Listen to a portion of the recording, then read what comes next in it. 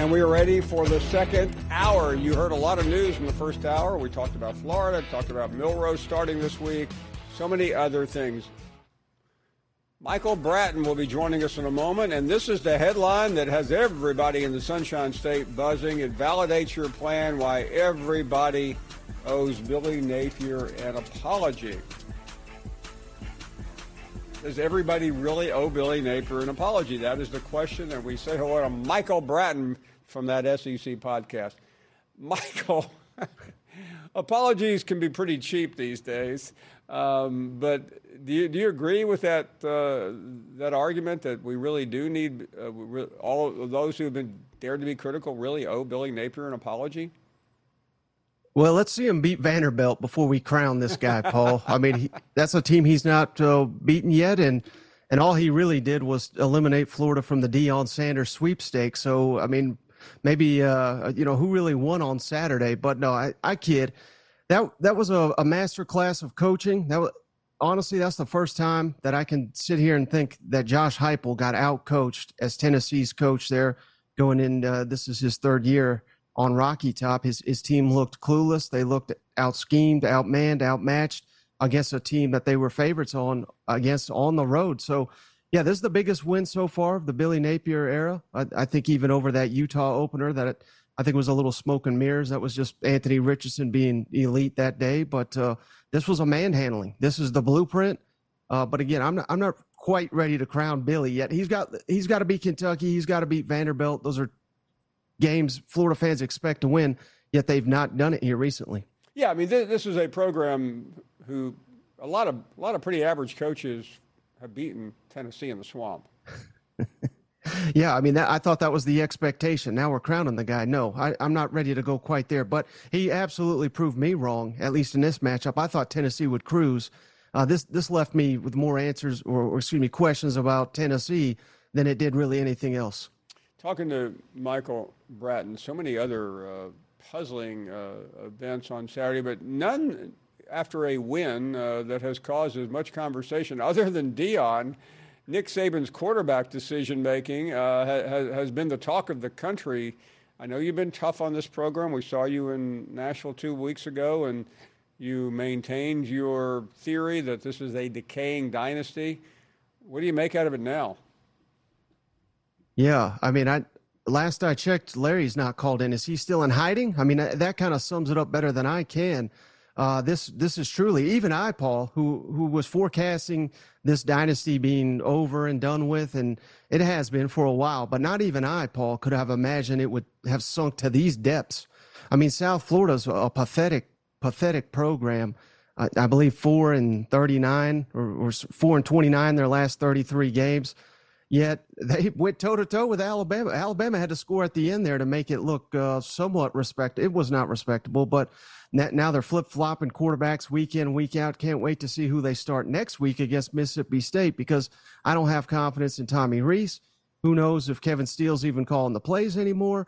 And as soon as Tommy Rees was hired, that's when I said the day Alabama's, Nick Saban's dynasty died, and that has come to fruition. And again, like I said, not even I could have imagined, Paul, that it was this pathetic as it's been so far. You know, Michael, you know what a fan I am. I thought when you just took Tommy Rees apart, I mean, just chewed him up and spit him out a few months ago, you were being harsh. You know what I think now? I think you were being too nice. I mean, and again, this goes back. It's all on Nick Saban. Again, he's the greatest of all time. Incredible respect for everything he's done. He's been the Darth Vader not only of the SEC, but in all of college football the last 20 or so years. But the staffing is horrible. And that's what we told you at SEC Media Days. This is the worst staff he's ever assembled. He tried to get a number of other coordinators. He couldn't get them. He tried to get a number of quarterbacks out of the portal. Couldn't get them. This is what they're left to deal with. And this is of his design, his build. They have the same roster virtually as Georgia, and a blind man, Paul, could see a difference between Georgia and Alabama when they take the field. It's night and day different. And like I told you, they're probably going to go 9-3. Again, maybe I was being too conservative because after what we saw on Saturday, I think 8-4, 7-5 might even be in the cards for Alabama. 7-5? I mean, Paul, did you watch the same game I watched? I did watch the game. It was hard to see because they were filming from what looked to be disposable cameras in the upper deck. But, I mean, it was just awful. This offensive line, this vaunted offensive line we kept hearing so much about, I mean, it's one of the worst in the SEC. They still got LSU. Okay, Brat, as Larry will call you this afternoon. I'm just going to go, and we don't need a Joe Tessitore thesis on each one, but starting with Ole Miss, win or loss? It's a must-win, and I think they will because Kiffin can't coach in a big game. Okay, 3-1. We've got at Mississippi State. That's a win. At Bobby Petrinoville. That's a big loss. I think A&M wins it easily. Home to the artist formerly known as Sam Pittman. If he's still there, that's a win for Alabama. Against your good friend Josh Heupel and company at home. I got to go Tennessee. They've owned them. Okay. LSU loss, Kentucky loss. They'll get one against Chattanooga in the maybe the final game of Nick Saban's career. They'll lose in the Iron Bowl to Hugh Freeze. I don't believe it. I don't believe it. And I'm giving them the Ole Miss win, Paul, which, again, if they lose to Ole Miss at home, first conference game of the season, the wheels are going to fall off. They have no excuse to lose this team. This is Pete Golding. Nobody wanted him. We hate Pete Golding. We've upgraded from Pete Golding. Oh, yeah, by the way, our defensive coordinator apparently has been replaced after 2 games. Lane Kiffin, again, he can't coach in a big game. There's no excuse. There's probably not a player, aside from Judkins, who they've probably tried to steal as well, that Nick Saban would take over one of his own on that roster. This game's at home. No excuse to lose this game. Yet I don't have confidence in Alabama to win it. Why do you think Lane Kiffin started all this stuff up about Kevin Steele when, I mean, we all know Kevin Steele was essentially a placeholder for Jeremy Pruitt. I mean, does this make any sense to you? Well, one thing we've not heard a ton about, Paul, there's apparently a $40 million lawsuit against Kiffin and Ole Miss. So I think this was deflection on that. I also think this is him needling Saban and giving something for him, a headache to deal with all week, because even if this was true, that they've replaced Kevin Steele and T-Rob's calling the plays, I don't know why you would release that information that you had it. I would have let that be. But I think this is just Kiffin playing mind games. Talking to Michael Bratt of that SEC podcast. I'm swimming through here because there's so many places to stop. You mentioned Arkansas for a second. I didn't hear warm words for Sam Pittman's future. I mean, I love him, Paul, but what are we doing here? We're losing to BYU at home. Last year we lost to Liberty at home, and we were supposed to be an improved team heading into this gauntlet. They're about to head into a gauntlet here, Paul. Again, they're going to LSU night game here on Saturday. That all of a sudden that looks like a must win, and after looking foolish like I tend to do from time to time, LSU looked awful in the opener. It appears they have turned it around, and I think they'll be of the caliber I anticipated. So I think LSU probably creams them again. A&M, that's a big one for Arkansas. I don't see many wins on this schedule if they cannot beat BYU at home, and it's Pittman's baby. Unfortunately, it's that offensive line because they've got all the other pieces. The defense looks a lot better. I have a ton of respect for KJ Jefferson. Rocket Sanders he's been MIA, but they've got pieces. But it's the offensive line. You just can't win in this league without an offensive line. And I thought that's what was Pittman's specialty. I'm just not seeing it.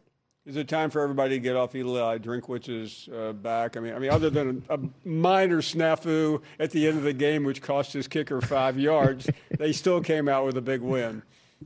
Yeah, and how about it, Paul? I mean, the biggest win he'll probably ever get as Missouri's head coach, and what does he do? He comes right out and calls out the fans for booing his quarterback, who has played horribly up to this point. So that was an opportunity for Drink to rally the fan base. He went a different direction. We'll see, if that comes back to bite him. But they got to be careful here not to get too big.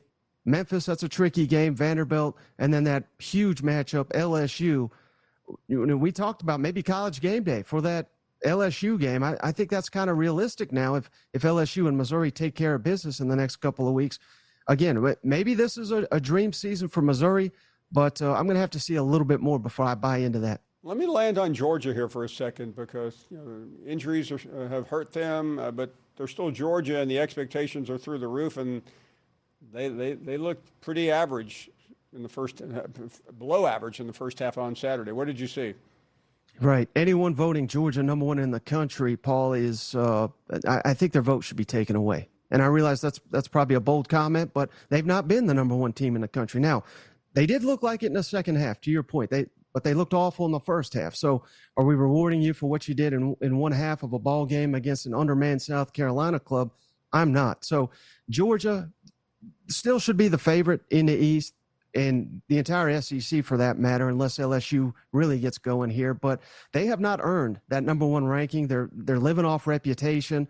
I thought they've looked rather poor the entire season up until that second half where they dominated South Carolina. But they have got something to prove. And I'm starting to wonder if all the hype and let's call it what it is, Paul. There's been a lot of off the field issues and the fact that coaches are getting arrested down there in Athens. It tends to have me believing that there's a lot of distractions in Athens and maybe the weight of this expectation is coming down on this team a little bit.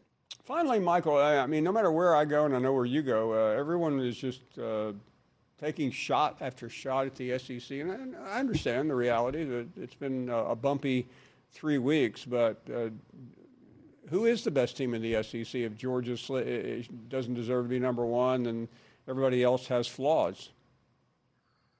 Well, it ain't Alabama, so we can say that. But I think we're left with LSU at this point, and that's troubling because they did, they had their opportunities in the FSU game, but they got humbled. And would they cave after that? I mean, they got humbled last year as well on multiple occasions, and they bounced back. They looked red hot on Saturday. So I think LSU right now is that team to beat in the SEC.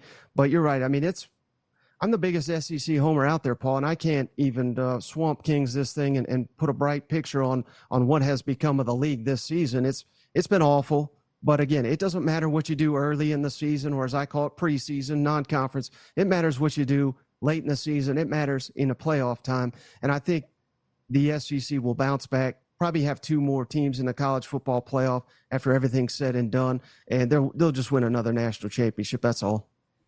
Michael Bratton, thank you so much, Michael. We appreciate your time, as always, here on a Monday.